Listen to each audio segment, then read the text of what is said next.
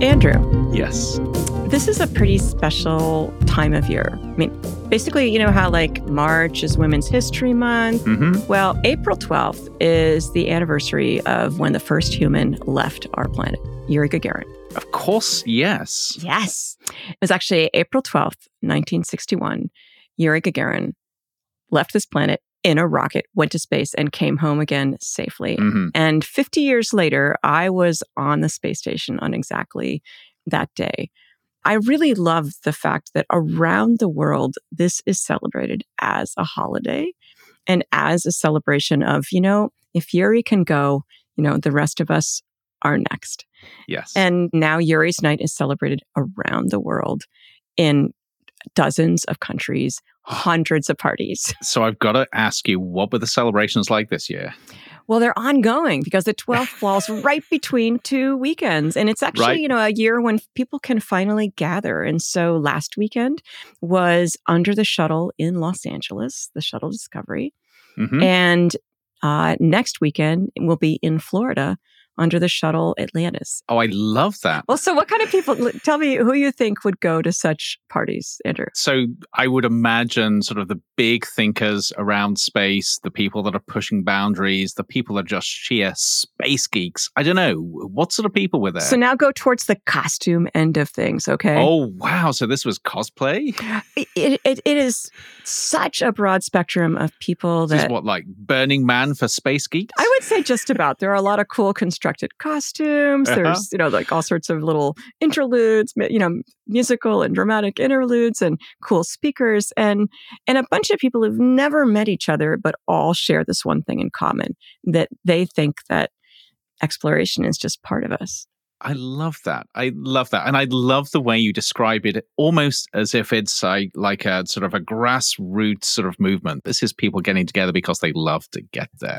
Some, you know, surprising celebrities that are really big fans of space, the inspiration. I think our for producer would crew. like you to drop us some names here.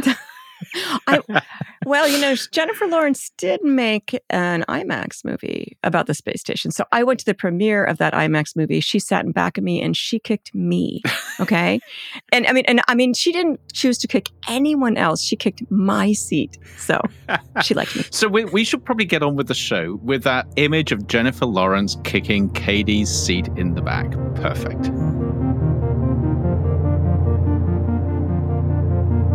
I'm Katie Coleman. I'm Andrew Maynard. And welcome to Mission Interplanetary. On today's show, we're launching a two-part series asking, how can we make space more accessible for disabled people?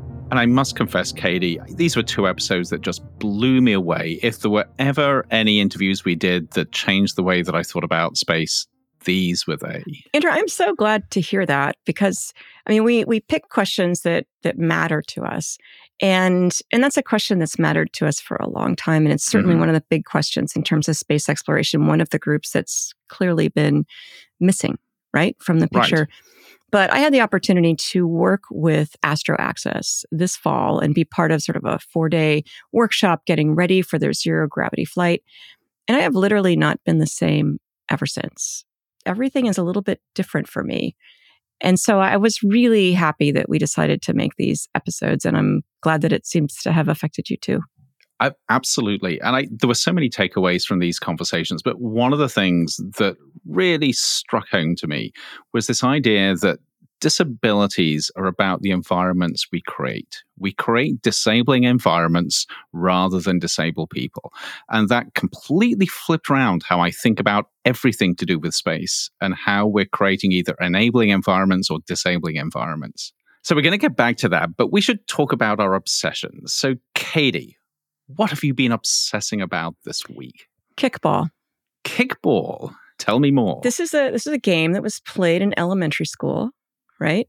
If you were American or North American, I mean, I do not remember ever hearing about kickball until I got to the States. I must confess, I was not a particularly athletic kid, and when I look back on it, the way I explain things to myself is, you know, I think I probably liked, you know, playing games that I could literally win better inside the classroom. I mean, I was a not kid that you're who was, competitive, but yes, not that I am competitive. But, I mean, I'm somebody that, was lucky enough to be good at things like standardized tests. But on the playground, I was not the first to be chosen, okay? Oh, no. And so I've been thinking about what those games will be when we're on Mars, when you take away gravity. And even on the moon, you'd think we'd be warming up at the moon. I mean, that's, 1/6 gravity, right? So what are those games of the future going to be? And I bet the people that really excel at whatever we play on the moon or Mars are going to be different to the people that you might think would excel on Earth. It's going to be a game changer. Okay, Andrew, what is your obsession? So this fits in perfectly with your obsession and about you not being picked, because I must confess this week's obsession is you, Katie. Uh-oh. I don't know whether you remember this, Katie. You probably do. You recorded a podcast with somebody else a few weeks ago with Irish Stew. Do you remember that? Oh, I do. So I was listening to this just the other day, and it was amazing. And it was amazing because it's over an hour of you in conversation, and we hear the Katie that we never hear on this podcast because we're always here talking to other people. But this was you talking about what has been really quite an incredible career, and I loved it. And I just want to establish that reality that as people listen to this podcast, they're listening to Katie Coleman, who got a PhD in chemistry, who went to MIT, that was inspired to become an astronaut by Sally Ryder, that has done amazing things. And we get to sit here and hang out with you. You're very nice to say that. But I think actually it's interesting to me too that, we met in a coffee shop. Lance Garavi set us up on a blind podcast date, right? And, instantly we had this rapport, and it was just, I just could see that it was going to be fascinating to have these conversations. But because I don't actually live at ASU, or in the pandemic, our opportunity to really interact and know what each other does and go to each other's talks and those kinds of things have really been few and far between. So I actually like these sessions where we get to have a little conversation, and every time I learn more about Andrew. This is our dirty little secret. This is actually nothing about the podcast. It's just about hanging out together. I think now it might be time to move on to our big question. I think so. How can we make space more accessible to disabled people? So in 1990, the US Congress passed the Americans with Disabilities Act, or ADA. And this was a landmark law. It was transformational, really. And one of the things it did was require that public spaces and services, not just government buildings and transportation, but restaurants, hotels, museums, stadiums, office buildings and movie theaters be accessible to people with disabilities. We've come a long way since the days when only super fit white guys could travel to space. But space exploration is still a domain that basically excludes disabled people. And this exclusion isn't simply the result of ignorance or oversight, and it's certainly not a requirement for doing science. Rather, it's a series of design decisions made by people and institutions that lead to environments that are disabling to people. So how do we change this situation? To get answers, we talked with two people working to make space more inclusive. In episode 1 of this 2-part series, we spoke with Ann Kapusta, the mission director of Astro Access. Astro Access is a non-profit project dedicated to promoting disability inclusion in space exploration. They're paving the way for disabled astronauts by taking diverse groups of disabled people on parabolic flights that produce brief periods of microgravity, like those experienced by astronauts in space. What I loved about working together with Astro Access is that the way they proceed forward is not to ask the question, can disabled people go to space? But, okay, so what are the challenges? And let's put our engineering and art and everything brains to work to figure out what are the solutions. And let's try them out in parabolic flight, which is the first place that for human spaceflight, we try things out. So their work is frankly inspiring, but it's also really important. I mean, the discoveries that they're making will definitely change the future of space exploration.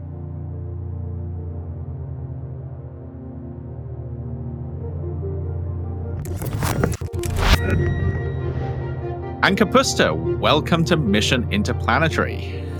Thank you so much for having me. It's great to be here. So we want to talk about how we can make space more accessible for disabled people. But before we actually dive into that, Anne, can you give us a picture of the current state of affairs? And also, how on earth did we get to this current state of affairs? So obviously, we have been space explorers to some degree for decades now. It has moved from a very narrow view through, NASA and the International Space Station, and only a handful of people that are up there, to kind of the dawn of the commercial space age, where space is being open to everybody. Last year, we saw the largest number of people going to space and the largest number of commercial astronauts, commercial tourists, space astronauts or space tourists going to the cosmos. So we've really evolved what space means and how it's accessible for people over the last couple of years. And now the question is, and that's what Astro Access is really about, is asking the question of, as we open the space frontier to everybody, how do we make sure that everybody is everybody? So right. So we really get that everybody right. But I mean, how did we actually get to this place in the first place? I mean, so if you go back to those early days of the space programs, who decided that only this incredibly thin slice of society and people get to go up to space? Yeah, I mean, it was a necessity back then. I mean, in the 50s and 60s, when the Apollo program was starting out, it was really about minimizing variables. If you think about it as a science experiment, which it ultimately was, the ability to minimize variables to make sure that it was success while human lives were on the line and we were experimenting was really, really important for NASA. So they became very set on a certain criteria. And we all know what that certain criteria is. It's the right stuff, is male, it is, a certain height, it is a certain body type. It was very, very narrowed from the beginning. And we built systems to get to space that took that into account because we eliminated the variables. Now, as time went on, we obviously opened that up to a degree. We cracked the door. I was going to say, because I'm looking here at Katie on the screen, and Katie isn't a 6-foot muscular white guy. No. I don't think. No. I don't even think I aspire that way. But also just looking at those pictures from the early days, it never occurred to me that, like, oh, I'd like to do that. That could be me. Part of what's important here is that if we're going to send people off the planet, it should be representative of all of us. Absolutely. And I think as the door started to open a little bit to diversity in space travel, to people like Katie, to women, what you see is that a lot of the systems that were initially created were just adapted. So they were modified slightly. There are still plenty of restrictions as to, body type and height that go into the astronaut core. Eyesight, hearing, the list goes on. Yep. But it's so interesting because in the sort of work that I do, we talk about things like technological lock-in, which basically means you make those early decisions and then it's almost impossible to veer away from those decisions because everything is built around them. And it sounds like we had a bit of that. Absolutely. Systems were designed for safety and reliability. And so vastly changing those at any given time to make that decision was potentially putting people's lives at risk. So to make incremental improvements or adaptations to that technology or what was created was the easiest way to go. And I think what we're seeing now, as I kind of talked about when I started, was we're at the dawn of a new space age. And now things are opening up again. We're at the next precipice of where we can think about space travel, and new space vehicles are being created as we speak. And I think that's where this opportunity is why Astro Access happened now, is because the conversation can happen now again, starting from the beginning instead of retrofitting. And what I like about what I understand, and I'm hoping you'll tell us more about Astro Access, is that instead of just saying, well, what should it be like? It was like, you were specific. Okay, these new flights, what do people need to be able to do? Mm-hmm. They need to know if there's a problem. They need to be able to strap themselves into their seat. They need to be able to get out, get in. Yeah. Yeah, I mean, absolutely. And I think that's the biggest thing with access and disability is that it's a social construct. If doors were originally designed larger, wider from the beginning, they would be able to be used for people in wheelchairs or people not in wheelchairs equally. And it's thinking about those sort of decisions from the beginning. So you're not, kind of designing specially for different people. And I think that's the big thing about accessibility is that if you design correctly for accessibility and you design it from the beginning, right, then it's better for everybody. Right. And I think that's the approach that Astra Access tried to do. And exactly what Katie was saying is that we broke down space travel into its core elements of what does it take to travel to space, and really looked at it from the commercial aircrafts right now. And we should actually sort of address who the we is here. So Astro Access, that we've talked about a lot. Tell us about the genesis of this and who the we are here. So, absolutely. Yeah. Like who called you on the phone and what did they say they were trying to do? And why did you join? Yeah. So Astra Access was kind of the brainchild of two people that met at a conference, a space conference, only about 1.5 years ago. So it's not very old. Wow, this is recent. It's very recent. Totally. Yep. And it was Anna Volker, who is the executive director of an organization called SciAccess, which promotes disability inclusion in science and STEM. And they had a conversation with George Whitesides, the former CEO of Virgin, about space travel and the future of space travel. So obviously you can see where these two minds, somebody who has, championed, commercial space travel, and then Anna, who is championing disability inclusion in science here on Earth, kind of thought, why can't we do this in space? Okay, what's the quickest thing that we can do to get there? And from George's experience, the quickest thing is a zero gravity flight. Mm-hmm.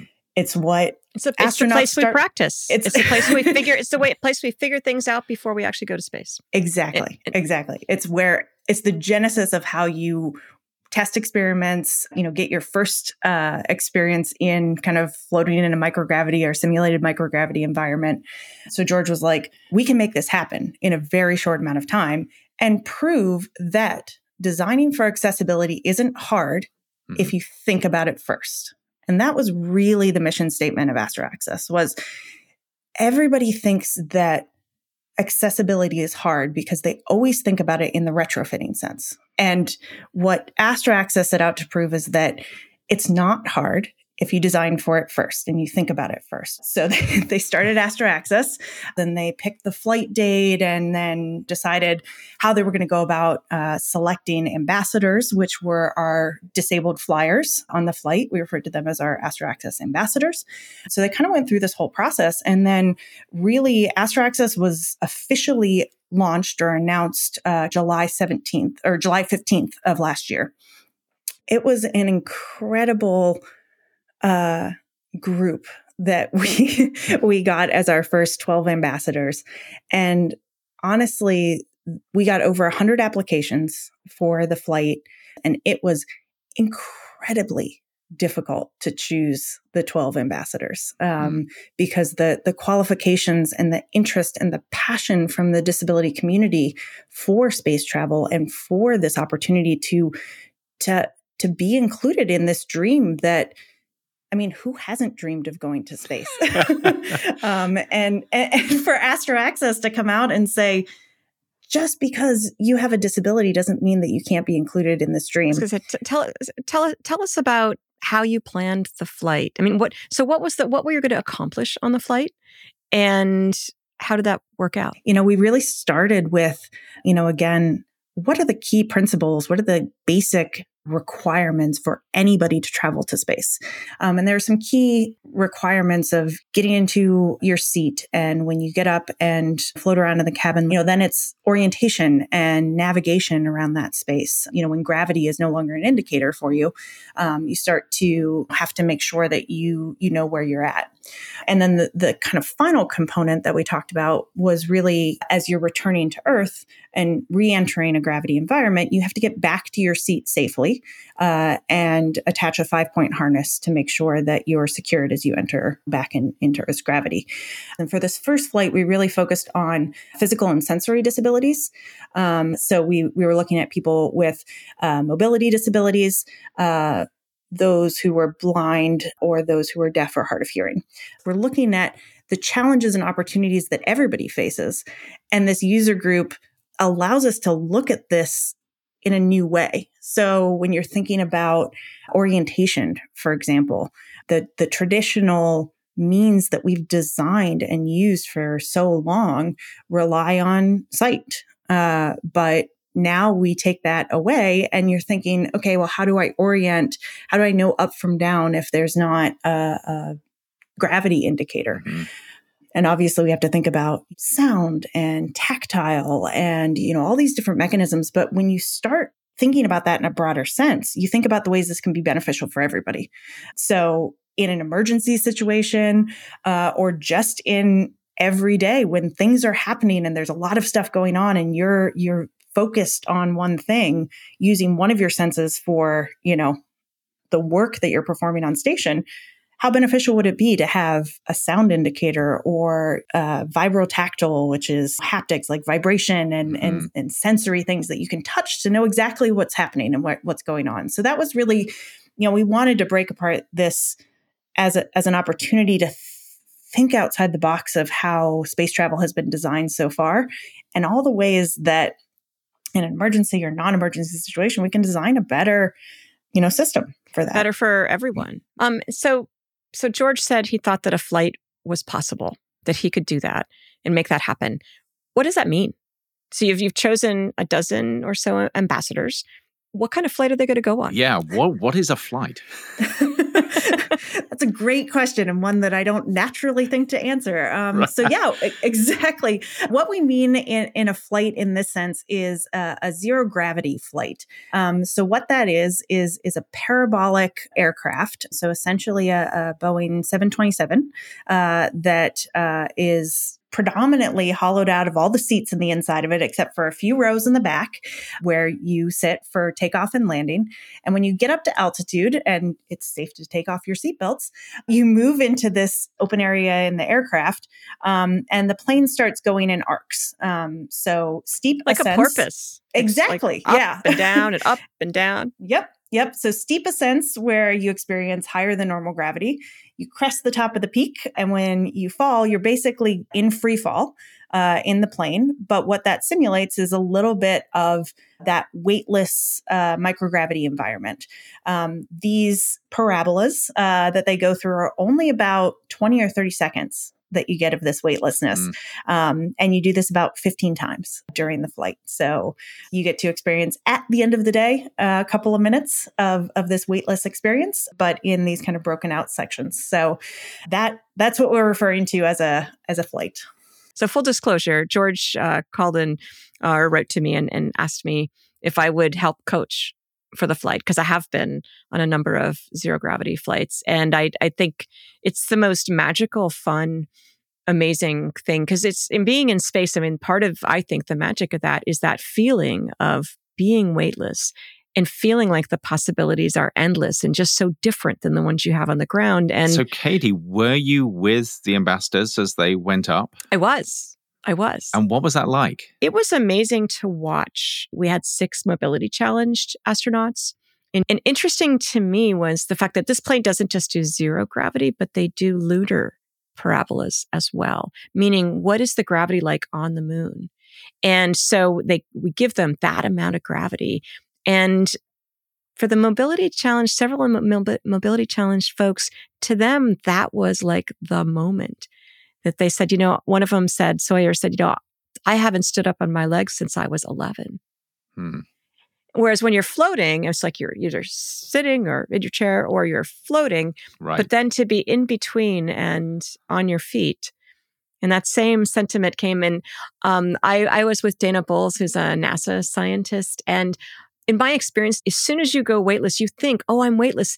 But you haven't quite gone anywhere yet. And you give yourself just that little push that when you are weightless, now you are like a rocket racing across the plane. So they really try to have people keep themselves sort of under control And in my experience, people don't really understand where their bodies are because it's so foreign, because it happens so fast, or the whole world is moving in a strange way.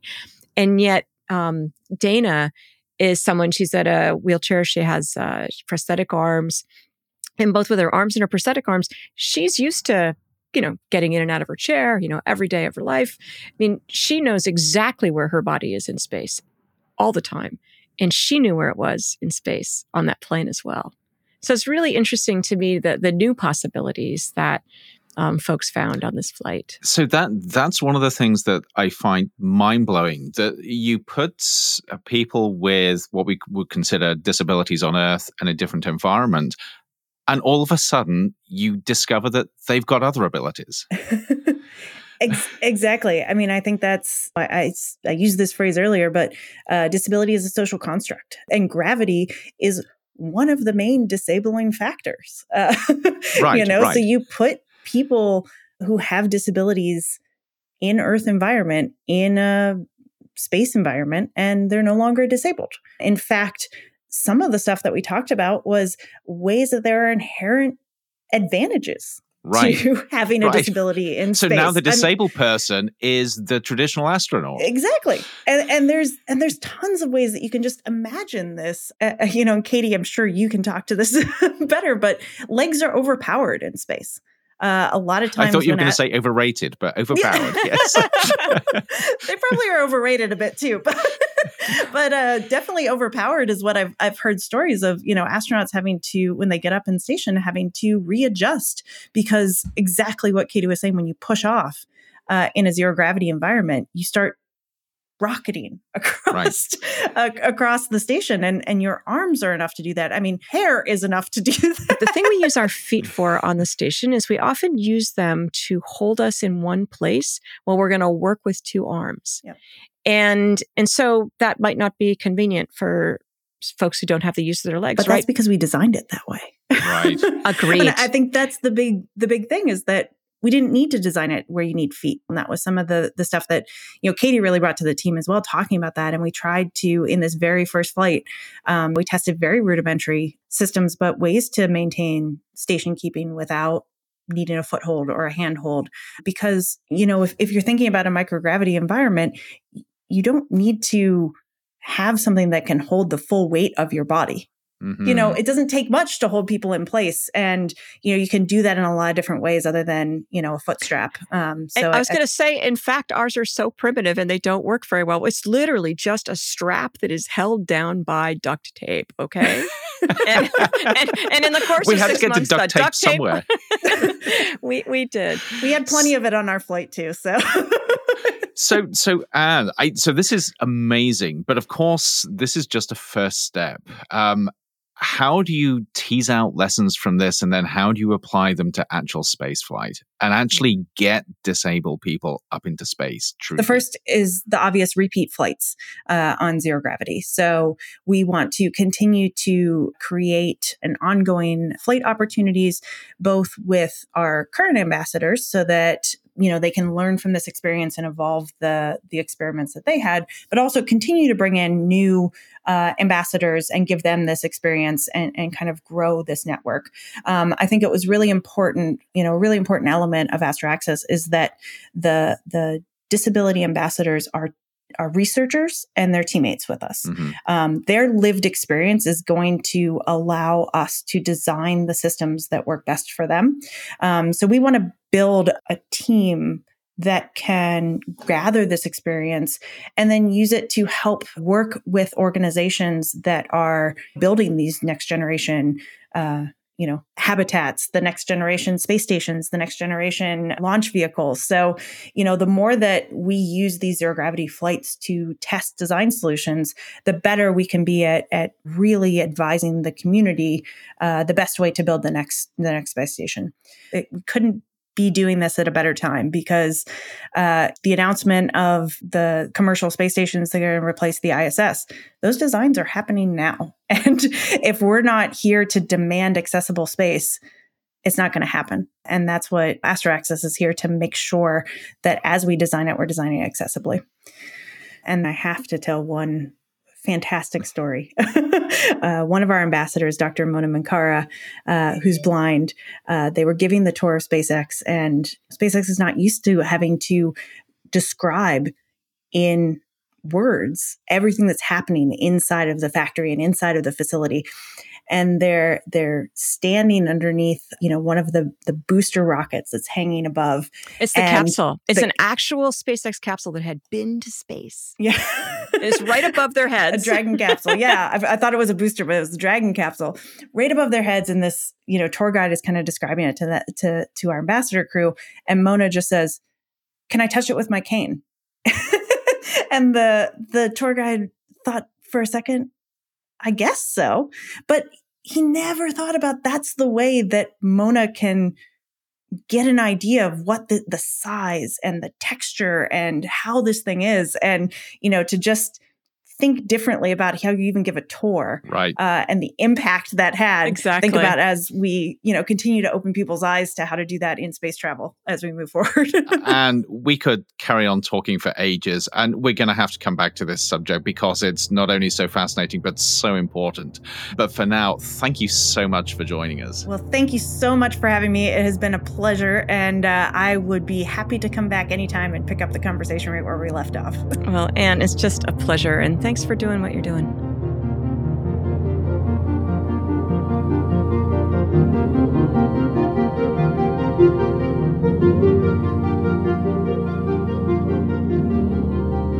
On Mission Interplanetary, we can't show you what space looks like, but we can share what space sounds like. This is Sounds of Space.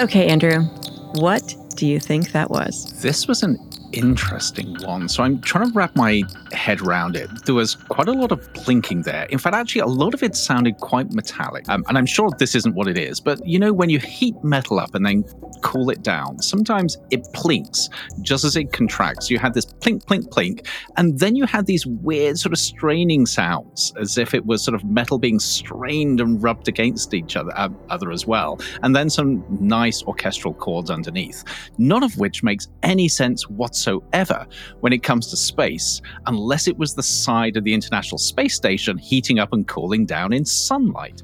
Well, I did actually hear a little plinking up there one time. Aha. See, I'm not totally off base. And it was loud clanging. And basically, it was right before I was leaving the space station, and the space shuttle had arrived. So the shuttle crew was there too.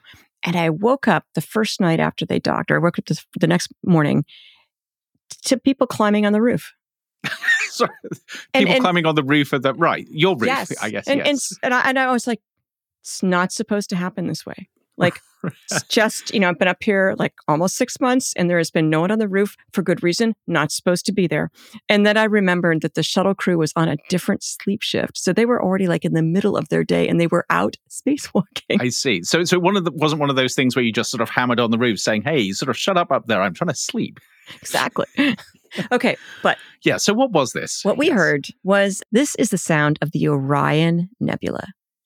The invisible light from this nebula traveled more than 1,300 light years to be captured by the Atacama Large Millimeter Array, ALMA, ALMA, an array of 66 radio telescopes in Chile. It's the most complex astronomical observatory on Earth. A team of scientists and artists converted those radio waves into sound waves, collecting them into a folder, which I thought was a cool trick, that they shared with artists who used them to create compositions like the one you just heard. So this is the beautiful Orion Nebula acting as the raw material for musicians and composers. And anyone can access these files from the ALMA website. And in our show notes, we've linked that website so that you can hear all sorts of different composers and musicians and their interpretation of that data. That is pretty awesome. But so you're saying that this was not metal cooling down? That, I think I was pretty close. It was kind of like nebula, that, but different. Metal, okay? Nebula metal, not too far. Yeah, kind of the same, but different. But actually, so this is amazing. This is the physicist in me, but I find it amazing to think that those photons left that nebula, something like 1,300 or so years ago. You think, what were we doing as a species 1,300 years ago?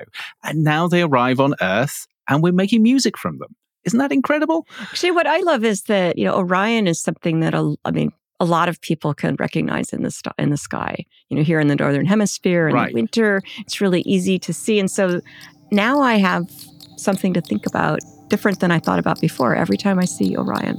I love that. So you've got that additional connection there with your experiences. So let's listen to that again.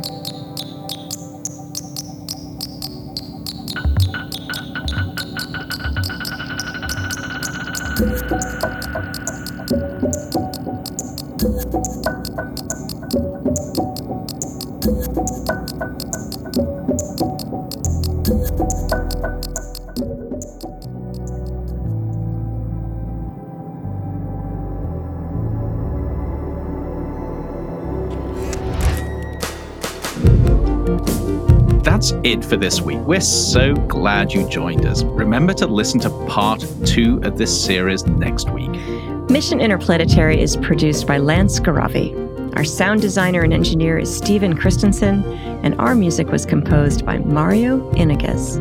Remember to subscribe to us on Apple Podcasts, Spotify, or wherever you get your podcasts. Please do leave us a review. We really want those reviews. Write to us from our website at missioninterplanetary.com. Follow us on Twitter and send us a tweet at @II_ASU.